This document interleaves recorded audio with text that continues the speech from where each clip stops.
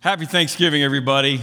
Welcome to Parkview. Glad to have you here. Hope you had a great Thanksgiving. We got to celebrate with our family out in California. Everybody all came out together and had a big California Thanksgiving. Not quite the same, but got to be together, and I hope you had a great time. We're doing At the Movies again this year. All new movies except for this one, obviously. Last year we did Elf and Vacation and Christmas Story and this one, and obviously you just gotta have to let your mind go crazy as to what we're doing this year. There's still plenty of them out there, and we want to encourage you to be thinking right now. We've got popcorn invites again this year. Be thinking about who you're going to invite for the Christmas Eve services. We got 24 of them this year.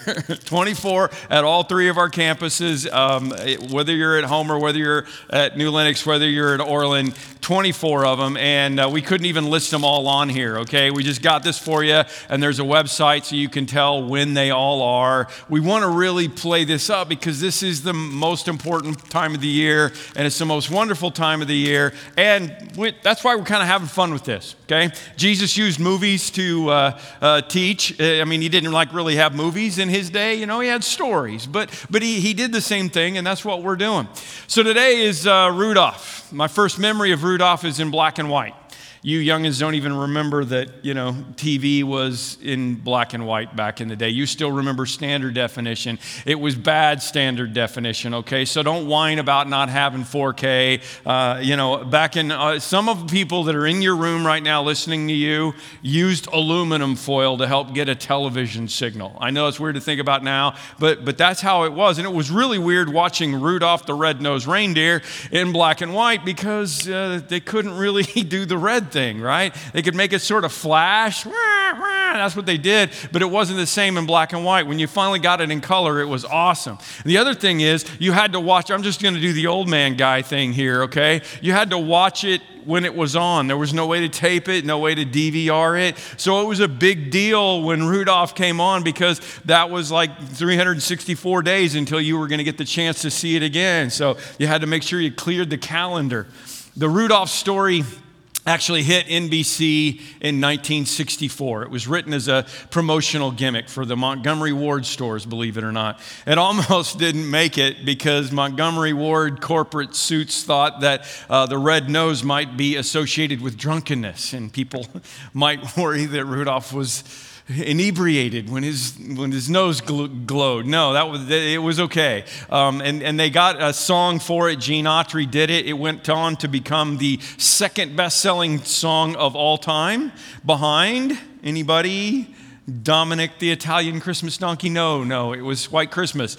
Top-selling record of all time, but Rudolph was number 2.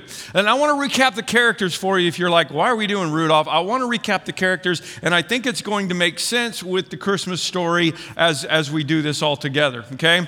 First of all, obviously, you have Rudolph, the red-nosed reindeer, born different than everybody else, had a glowing red nose, and for some reason that disqualified him from the reindeer games. I don't really know why, but it did. And then you have Hermie, the elf, who was a little bit odd because he wanted to be a dentist, and the mean big boss elf says, no, you're going to be a toy maker. That's how it's going to go. You're going to conform or else you're out of a job. That was the kind of stress and pressure that Hermie was dealing with. Then you had, of course, Santa, but in Rudolph, it's kind of crabby Santa, isn't it? I mean, even at one point, there's a part where the choir gets together to do a song for him, and for some reason, he's just not impressed, and he just leaves the room, okay? Evidently, the best way to spread Christmas cheer is not singing loud for all to hear, or Santa needs some Lexapro. We don't really know, but he's not happy. We have Clarice, right?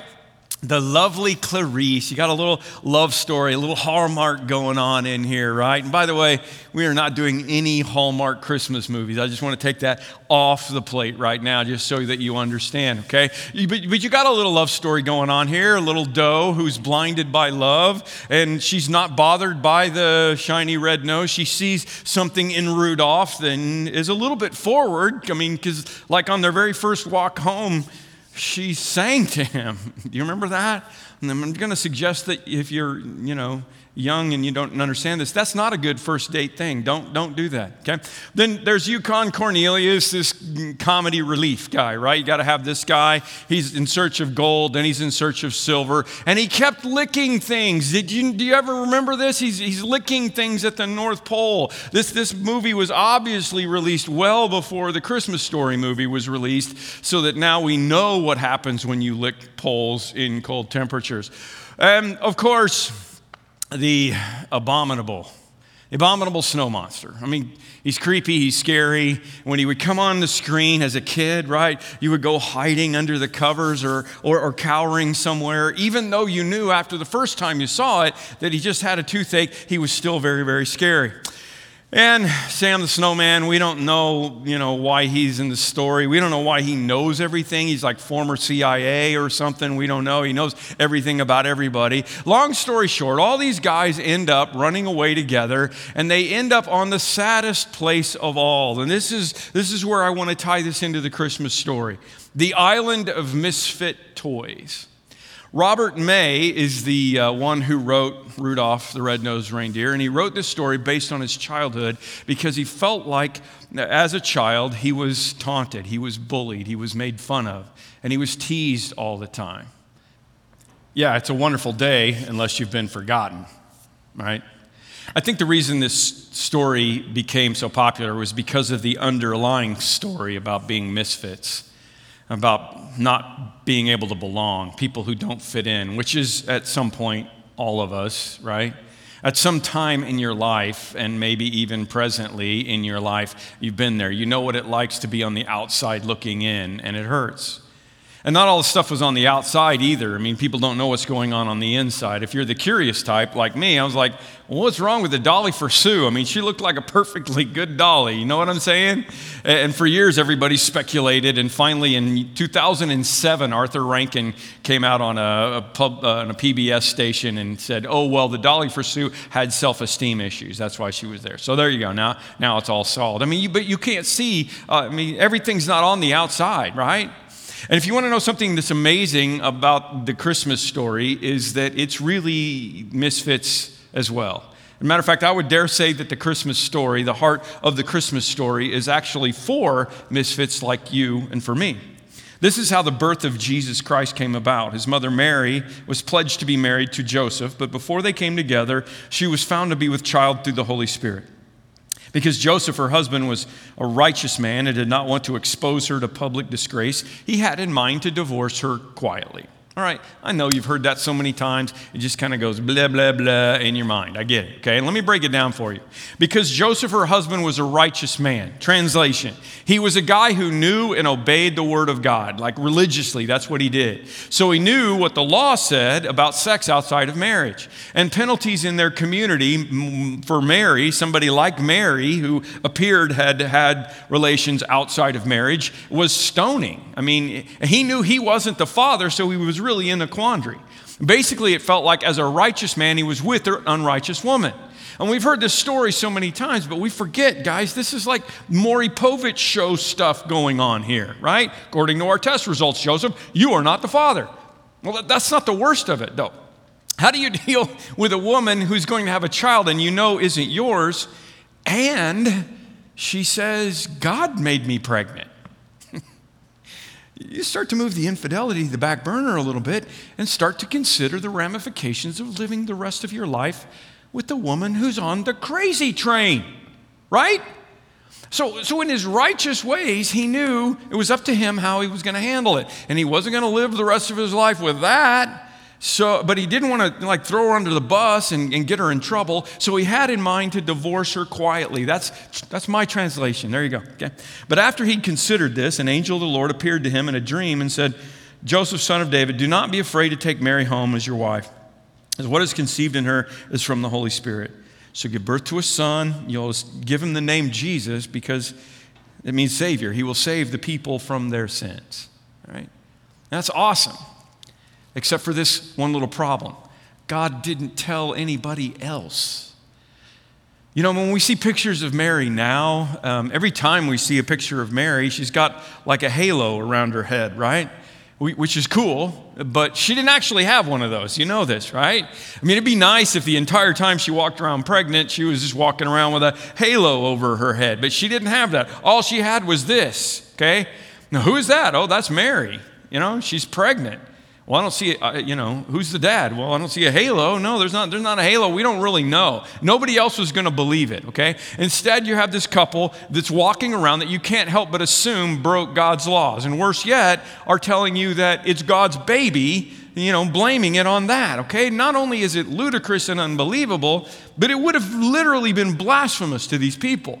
These are people who would not even say the name of God out of respect for God. And these two are saying, oh yeah, Yahweh, this is his deal. I mean, you're talking about misfits. So the census happens and they get to Bethlehem, probably glad to get out of town because nobody's going to know much about them and there's no room available for them. Is it intriguing to me? I mean, it feels like there's one of those old Western movies, where they see the people coming and they're grabbing their kids and locking the doors and closing the shutters. Hide your kids, hide your wives kind of thing. That's what it feels like. I mean, it was a town of his relatives. You would think that we would see a pregnant woman and there would be a guest room available for them. But this issue never really seems to go away for Jesus either. If you really walk through this journey, you can see Jesus is arguing with the religious leaders. I always smile when I say that because he just did it a lot and it was so fun. And he very untactfully says, yeah, your father's the devil. Like literally, this is John 8. And they come back at him. Listen to this. Well, we're not illegitimate children, they protested. The only father we have is God himself. That's a little shot, okay? We're not illegitimate children. Like you can say our father's the devil, but at least we know who our daddy is. Jesus never really outran the reputation that he was an illegitimate child. Later on, believing in his hometown, preaching in his hometown, they're disbelieving there too. And listen to what they say. Isn't this the carpenter? Isn't this Mary's son? And the brother of, all these guys, and aren't his sisters here? And they took offense at him. I just want to point that out. You never talked about somebody's being the mother's son. It was always Joseph's son, right? It was always the son of the dad because women didn't really count back then. It was always the son of the dad. So this was a way of saying, well, we know Mary was your mom, but we don't really know who your dad was. This was their way of saying, we really need to call Maury Povich, okay? That's what they were doing. And I think this is a big deal because it shows that to me, it shows that maybe the Island of Misfit Toys and the whole idea of what Jesus came to do and the reason he had no problem touching the untouchables was because he grew up in that kind of an environment. I write about this in the book I'm working on right now. Jesus talks to this Samaritan woman in the middle of the day by a well. And this was a day when a Jew didn't talk to a Samaritan and a man didn't talk to a woman, and nobody was talking to this woman because she was there in the middle of the day because she's being ostracized because she's had 5 husbands and doesn't live with a guy, isn't married to the guy she lives with. And Jesus is talking to her. Don't you think the reason that he had no problem talking with a woman like this was because he knew what it felt like to be associated with the misfits and the outcasts? Jesus' nickname was friend of sinners, okay? And this was not a compliment coming from where it was coming from. And I think he was comfortable with the so-called second-class citizens of the day because he was raised by one. And I wonder if when that woman who was caught in the act of adultery was thrown at Jesus' feet and they all had their rocks and they were like, what should we do with her, Jesus? I wonder if he wasn't also thinking of this woman and also thinking that could have been his mother. She could have suffered the same fate. And not that she did anything, but they thought she did. And I think Jesus loves the misfits and he loves the outcasts, and he came for the misfits and the outcasts. That's why this needs to be seen a little bit differently for you. This creche, this nativity scene, no, it's really the island of misfit toys. I mean, you got Mary and Joseph in here, right? No room for them. Everybody's talking about them. Oh, they messed up, right? Then you got the shepherds here, right? Misfits for several reasons. They were unclean because they worked with animals, so they were not welcome in the house of God. They literally couldn't go into a place of worship. And they smelled bad, okay? I don't know if you've been around a farm, bunch of city folks, but if you've been around a farm, you slept and ate with the animals and smelled like them too. I grew up in Oklahoma, in a small town in Oklahoma, and we had farm boys that went to our school, and you could tell which ones had already been to the barn that day. You know what I mean? These were misfits. They're the lowest profession there was. And there were shepherds living out in the fields nearby, living in the fields, right? Keeping watch over their flocks at night, and an angel of the Lord appeared to them, and the glory of the Lord shone around them, and they were terrified. But the angel said, "Do not be afraid, I bring you good news." Who, us? Yeah, that will cause great joy for all the people. Today in the town of David, a Savior has been born to you. He is the Christ. He is Messiah, the Lord. What kind of a statement do you think the angel was trying to make here? She's flying, this angel is flying over Jerusalem. The angel is flying past Rome, past the centers of power and education and commerce, and making his way out to the fields, out to the boondocks. I've been to this place in Israel, the shepherd's field. It's still the boondocks today. And usually the grown-ups leave taking care of the flocks at night to the kids. Because, I'm like, this is your job. I'm going to go to bed. I'm old. I have to sleep, right? Can I get an amen? Okay, right. So probably the first recipients of the news of the Savior weren't just shepherds. They were very young shepherds, which would have been appropriate because Bethlehem is the city of David, who was a youngest child in his family and a shepherd. And when the prophet came to anoint the next king, his 7 brothers got laid out, and he didn't even get to be there because they thought there's no way David's going to be the king. And they were like, no, he's out in the field. We got to go get him. City of David. My point is, this is the night shift of the lowliest job that existed. That's the island of misfit toys. Suddenly, a great company of the heavenly host appeared with the angel, praising God and saying, "Glory to God in the highest, and on earth peace to men on whom his favor rests." And the shepherds had to be going, "What? Are you talking to me? I bring you good news of great joy that will be for all the people." For who? For all the people, which means all the misfits. Say that with me. All the people means all the misfits. Say it again. All the people means all the misfits. Okay, even the misfits, maybe especially the misfits. Maybe you walked in here today, maybe you're watching this online and you're like, man, I could never go to that church. Maybe you walked in here and you're thinking, man, these people, it's a good thing they don't know about me. It's a good thing that it's not on the outside where my life is so smelly. If that preacher knew what I'd done, can't believe God would ever love me the way after I've stunk up my life. I'm on the island of misfit toys. Please know the first announcement from God was to shepherds, okay? And we talked about this just a couple of weeks ago in our theme visions sermon. You aren't bad enough to stay away from God, and you aren't good enough to deserve to be with him. So there's no fence, there's no gates here. This is all us. When Jesus started his ministry, he did it this way. He said, "The Spirit of the Lord is upon me, because he has anointed me to proclaim good news to the poor. He has sent me to proclaim freedom for the prisoners and recovery of sight for the blind, to set the oppressed free, and to proclaim the year of the Lord's favor." Jesus came to build a church for the island of misfit toys, the prisoners, for the blind, for those of us who are feeling far away. That's what he came for. And then you got the turban guys in here, right? What about the wise men?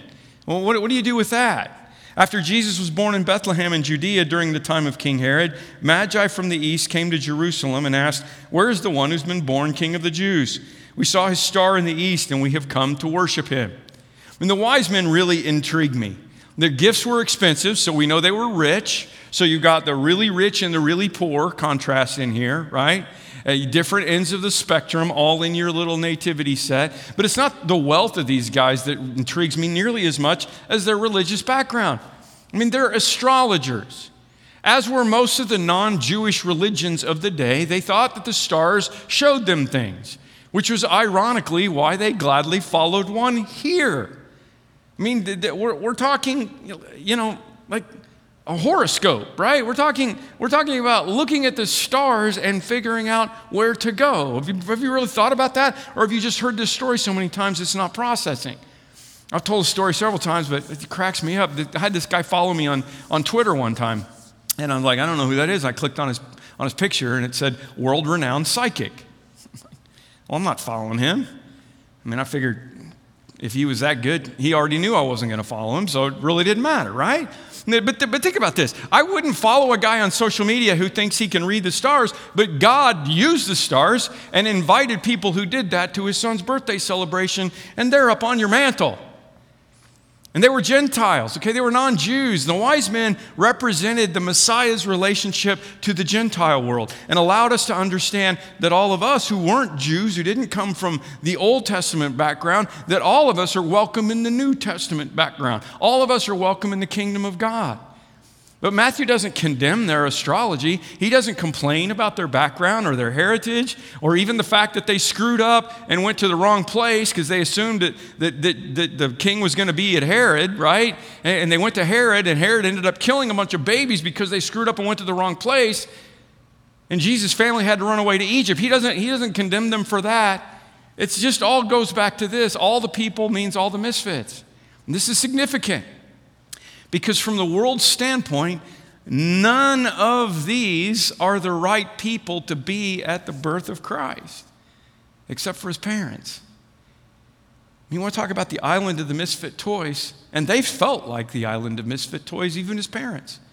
According to Old Testament law, neither the shepherds nor the wise men would have been welcomed into the religious part of the temple, because they were unclean, because they were with the sheep, or because they were in the wrong religion. They could have been outside of the good place in the temple, but they couldn't be in and worship. And at Christmas, both groups are not only welcomed by God, they are called by God. And I don't know if Mary and Joseph would have been welcomed in the temple if the priests at the temple knew the situation that they'd come from and hadn't believed them. Of course, in the end, Rudolph is about the fact that what he thought was a handicap was actually a tool. Let's watch the resolution happen, and then we'll close this out. I love how in the end, the darkness, the fog, the depression, the distress is changed by a single light. Light of Rudolph that brings joy and happiness because they know for the first time they're going to get to be a part of a home where they're going to be loved. And if you can't see the parallel, man, this is long before Rudolph was ever written. That's exactly the story that God wrote when he sent his son. There's a dark world, and we know it's dark, and we see it every day all around us. And I mean, you have stuff that people can't even see from the outside that's going on the inside, like the Dali for Sue. And a lot of us have stuff going on, and we're hopeless, and we're lost, and we're stranded on the island of misfits. And that would be our destiny. When Jesus spoke again to the people, he said, I am the light of the world. Whoever follows me will never walk in darkness, but will have the light of life. I mean, I don't want to over-spiritualize Rudolph, but there is this really random character who is king over all the misfits. Remember that guy? King Moonracer.